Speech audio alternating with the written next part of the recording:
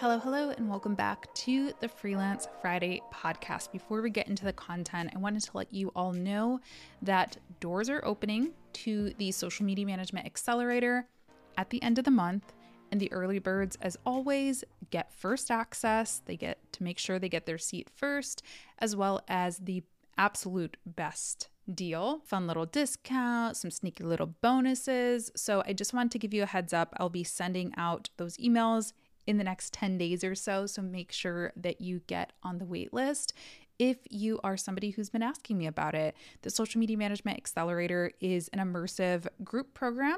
So it's kind of a hybrid between self-paced course, group coaching, and a community where there are projects that we do together. You get access to group calls with me every single week and access to an ongoing community for an entire year. So you don't want to miss out. You can go to smmaccelerator.com to learn more about what the offer is, hear from some of my past students, get on the wait list if you would like to, and I'll talk to you soon. When it comes to finding clients as a freelancer, there are a lot of things that are just outside of our control, right? We can't control dwindling marketing budgets. We can't control the state of the economy. We can't always control things in our personal lives, like our health or things going on with our families, emergencies that happen, etc. But there are a lot of things that we can control. And there are a lot of behaviors that you may be modeling inadvertently that are giving off the wrong impression to prospective clients. And that's what we're going to talk about today. I surveyed my Instagram community. I said, hey, for anyone who has hired freelancers or actively hires freelancers, tell me about some of your red flags, signs that tell you, nope, we don't want to go with this person, and some of your green flags, signs that tell you this is the perfect person to work with me. And I'm someone who has hired many freelancers over the years, so I have a lot to add to all of these things. So let's just hop in. Before we get into the rest of the episode, a quick word from our sponsor, Found. Freelance Friday listeners, you know that your time and energy is best spent on running your business, not on the annoying details of saving receipts, calculating your taxes, and categorizing expenses. And what if there was something that could take care of all of that for you and free up more of your time? Well, there is. It's called Found. Found is a business banking app built specifically for the self-employed. It's all-in-one banking, meaning it comes with the smart tools you need to run your business, manage your income, expenses, taxes, and invoicing, all from the Found app. Even sign up is easy. It's free and takes just minutes. Plus, if you spend $100 with your Found card in the first 30 days, you'll get a $25 bonus in your account. There's no commitment. Try Found today and see what a difference it can make. Head to found.com/Latasha or use promo code Latasha to try Found today. Terms and conditions apply. Found is a financial technology company, not a bank. Found's banking services are provided by Piermont Bank, member FDIC. Remember, head to found.com/Latasha or use promo code Latasha to try Found today. The first thing that popped up was this whole discovery call thing. No discovery call, a paid discovery call, verbiage like apply to work with me, apply for a discovery call. A lot of people said that that really turned them away, and I am going to have to agree. I don't think I've ever went on someone's website and saw apply to work with me, unless it was like a course or like a coaching program. If it was a service like, hey, I want to get a website built or have you do my social media, the words apply just kind of give off a closed door feeling. It's industry standard for most industries, definitely for social media world and the work that I do with video content, things like that. Industry standard to offer a free discovery call. I usually slot it or promote it as 15 to 20 minutes, but I leave 30 minutes on my calendar just in case the call is going really well and I want to get to know them more. That is industry standard. Now, there's a couple things you can do. If you are booked and busy and you do want that sort of closed door approach, then by all means, remove the option to book a discovery call and you can just use a contact form instead. And or you can pre-qualify your leads a little bit better. Something that I did a couple years into my freelance journey was I started adding a pricing drop down to the discovery form. So before they booked the call, they would have to choose what their budget was. And that budget started at a certain amount, right? So people who are looking to spend $100 on marketing would say, oh, okay, her prices don't start at $100. I'm going to go elsewhere. So that really helped me pre-qualify those potential customers. So if you're somebody who's thinking, why aren't I booking more clients? Why aren't I getting discovery calls? Why aren't people applying to work with me? It may be because you're asking them to apply to work with you instead of explaining to them the value that you can provide them and opening the door and welcoming them to your business. Something to think about. The second one is very easily controllable. And some people accuse me of being real old school for caring about this, but it's not being timely. And listen, I think respecting people's time is an indication of how much respect you have for them at the end of the day. Time is the most valuable resource ever. It's the one thing that we cannot buy more of. I mean, I guess we can try to eat healthy and extend our lives a little bit, but I mean, no day, no moment is promised. And so I know that sounds really dramatic, but when somebody is just casually 10 minutes late for an intro call with me, that's already sending a message to my brain saying, how are they going to treat serious projects? Or do they not care that I haven't eaten today and I've been in back-to-back meetings and I slotted out this time for them? And, I could have been hanging out eating lunch, and don't get me wrong. Again, there are emergencies that happen. We're not talking about that. One, if you can, giving people a heads up if you know you're going to be late, that's never, I never look at that as the negative thing. Life happens. But if you just show up casually 10 minutes late and don't apologize and there wasn't a real emergency happening, yeah, it's not a great sign. So that's something that you can easily control. Before I have a discovery call or, an onboarding call or anything with a client or somebody, I always try to just be in my office 30 minutes in advance. I know that might sound silly, but 30 minutes goes by fast. I might be like, oh, shoot, I need a glass of water. Or, my Zoom stuff, my webcam and microphone and stuff weren't connected. Or, oh, my hair is kind of messed up. Maybe I need to brush my hair really quick. All those things add up, and those are those little things that can make you late. And I would hate to miss out on a client because of a curling iron, or a drink of water. Similarly, delayed responses was another one that a lot of people mentioned, which kind of goes without saying. I talked about it in last week's podcast, I believe. So if you want to check that episode out, I went over some strategies to be better at inbound engagement. Similar concepts here, but definitely once you accept money from someone or you kind of have a verbal agreement to start working with someone, I think it's important that you start treating them like a client. And that doesn't mean that you're just at their beck and call and are available 24/7, but that means responding within 24 hours, 48 hours maybe, whatever that boundary is going to be for you. But when I start thinking about working with somebody and maybe have a question about their contract and they don't respond to it for a week or something like that, it kind of, again, it's an indication of how they're going to treat me as a client. And in most cases, I don't want to wait, a week or two for a response to a client inquiry. I don't think that's unreasonable at all. No professional email or website.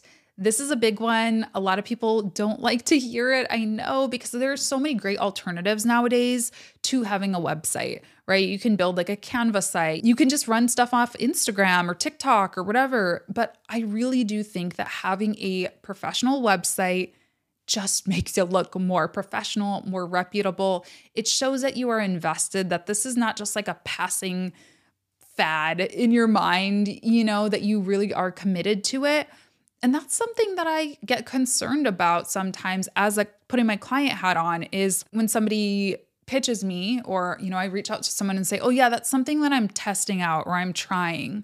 Well, then that's a beta client. I don't want to be a beta client if I'm paying you a premium price. If you give me a beta rate and introduce it as, hey, I'm testing this out, absolutely. But if you're just testing something out but charging me full rate, I'm worried about, are you just going to decide you don't like it after a month and quit? And I think that's what the Instagram kind of thing can sometimes give off, is oh, you're testing this out. You're seeing how it goes. It doesn't have to be expensive. I built my own website, all of my own websites on Squarespace.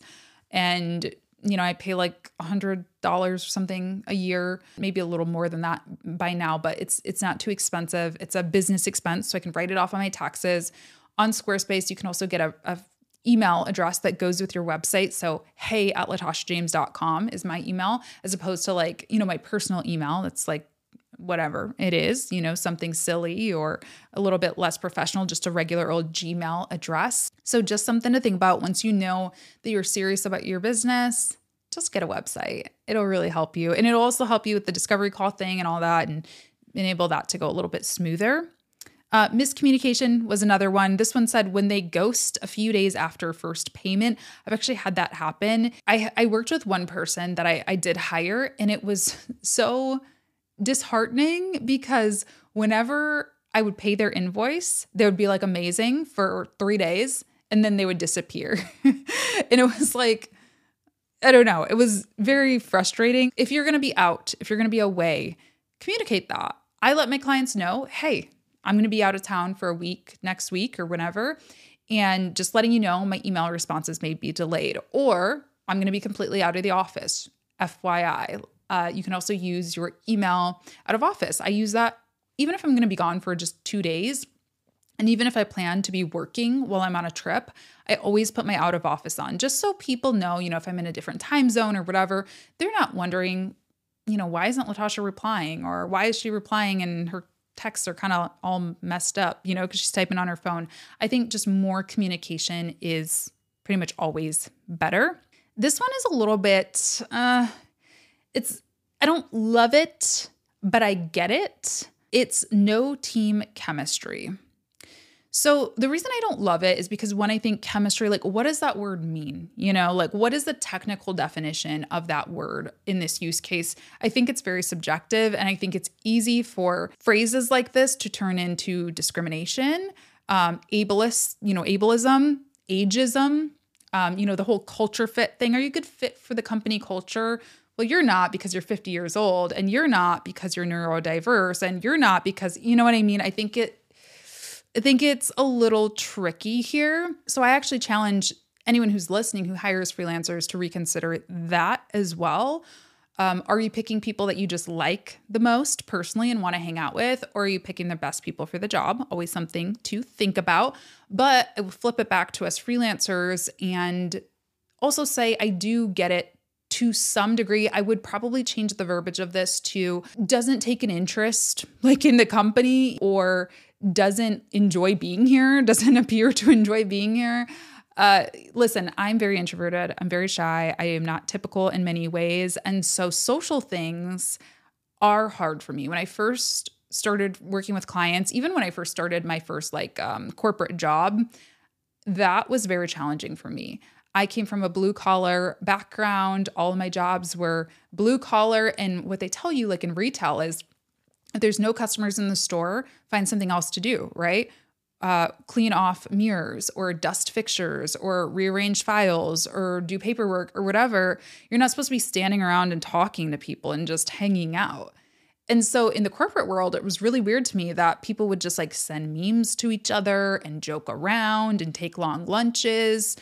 And I had to push myself a little bit to acclimate to that culture and to acclimate to that way of communicating, and realizing that people wanted to get to know me. They wanted to be friendly with me because that makes work a lot more fun than having to just like work all the time and only ever talk about work, right? So hear me out. I am not telling you that you need to change who you are. I want to make that very clear. If you're introverted, if you're shy, if you're anxious, you don't need to push yourself so far to where you feel like you're being a different person. But I do think it's valuable to push yourself out of your comfort zone a little bit. And I say this to the other side as well, right? The very extroverted, bubbly, loud people, some of y'all could benefit from just like zipping it a little bit once in a while as well, and doing a little bit more listening. So I'm not picking on us, people like me who are more shy, but just pushing yourself out of your comfort zone a little bit to take a little bit more of an interest in the company, ask more questions, be a little bit more curious, because if you just are in and out and just kind of heads down, don't speak to anyone ever, answer in one-word replies in Slack. I've worked with people who do that, and it just makes me feel weird. It makes me feel like a stranger in my own business. I'm like, I'm just trying to be friendly and tell you to have a nice day. But okay, I guess you'll give me a thanks, period. And that's it. Okay, bye. I won't ever speak to you again. Don't worry. Something that really helped me with that point in particular is having a go-to list of icebreakers. I actually published it in my social media management toolbox, which I will link for you if you want to check that out.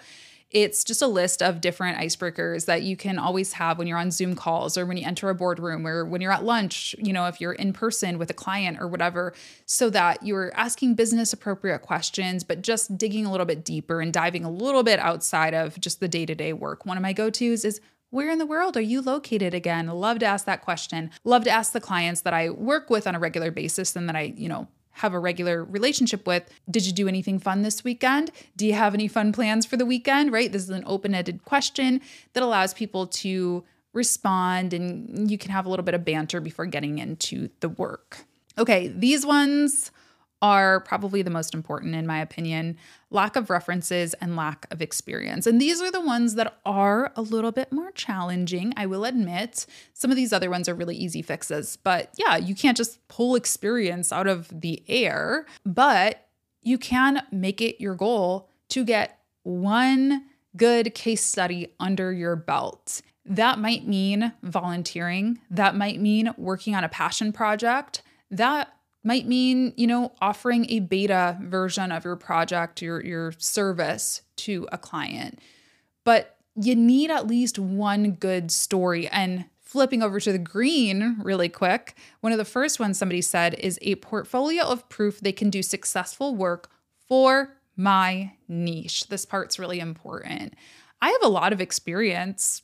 I don't publish all of it. I don't share all of it. I don't talk about all of it because my first freelancing gigs were like writing for retirement homes. That's not a niche that I serve currently, although it is a pretty future-proof niche, actually. A lot of people don't talk about that, but if you're looking for a good niche, it's something that we'll always need. But anyway, if you say you want to help startups, focus on getting just one good case study for a startup, a tech startup or whatever, and one good testimonial. A couple of things that really help with getting references and social proof. I think video testimonials are so incredibly powerful because you can use them on your website, you can use them on social, you can send them to clients who ask for them. They just add that next level of authenticity. You can use the transcripts to, quote them, things like that. So what I like to do, if I have a happy client, somebody who is giving me indication that they are happy working with me, I ask them onto a Zoom call. I say, hey, I would love to get a testimonial from you. Can I just borrow you for 30 minutes on a Zoom call? And that way they don't have to write, right? Because asking somebody for a written testimonial, that is so hard for me. And I consider myself a pretty strong writer, but I'm like, what do you want? What do you want me to touch on? So ask them on a Zoom call and just ask them questions that you specifically think are going to be helpful to touch on in their testimonials. And then make sure that once you get those testimonials, you build them out into a portfolio. You write out a case study. There are templates for both of those things in my social media management toolbox as well. Case study template, portfolio template. Those are great marketing materials just to have on hand. So when somebody says, oh, cool, you said that you can help people, tech startups. You said that you can help CEOs of small agencies. Do you have any examples of work? Or, do you have any testimonials or case studies that you can share? And you can flip those documents over to them. And it just makes you look so much more professional. Even when you're applying for things on Upwork, you can attach those things to your pitch or your proposal. I'm telling you, it's a game changer. Some other things that people listed as green flags: willing to learn and adapt, crossing the extra mile at the beginning of the contract to provide extra value. I think this is important to note because I think sometimes we just stay so stuck on what exactly is written, the exact deliverables that we say we're going to give people. And I know that there's two sides to this because I know that there are clients who take advantage, but I do think business relationships are relationships, and I want my clients to be successful. Even if I'm just saying that for selfish reasons because it makes me look good, I want them to be successful.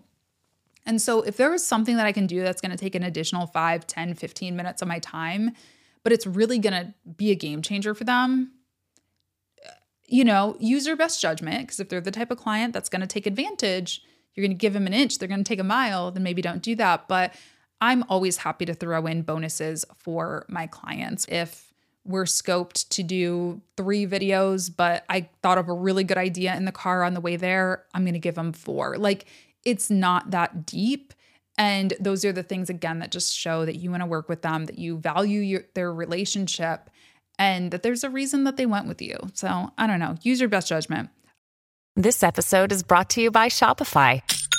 Forget the frustration of picking commerce platforms when you switch your business to Shopify, the global commerce platform that supercharges your selling wherever you sell. With Shopify, you'll harness the same intuitive features, trusted apps, and powerful analytics used by the world's leading brands. Sign up today for your $1 per month trial period at shopify.com/tech, all lowercase. That's shopify.com/tech. Asks about my desired outcomes. This one's really big too, because I think so often as people who live in our spaces, right? We live and breathe our industry, our niche. We think we know what people want, but it's really important to listen. As a social media manager, does your client want more followers because they're looking to apply for a business grant that wants proof of concept and, a community behind it? Or are they like really hurting for money right now and they just need to really focus on revenue? My strategy that I propose are going to be different for both of those outcomes. And so you've got to just listen. You've got to pay attention to what they want. I think very often I see in my space, people get very, we personalize what we do a lot. It makes sense, right? Because we love what we do. So I'm like, oh my gosh, your Instagram feed should look like this. It shouldn't look like this. I think aesthetically it looks better like this, but I'm not their ideal client. And I might not know what their business goals are. They might have a different goal. So, you just got to take yourself out of it a little bit and listen to their outcomes.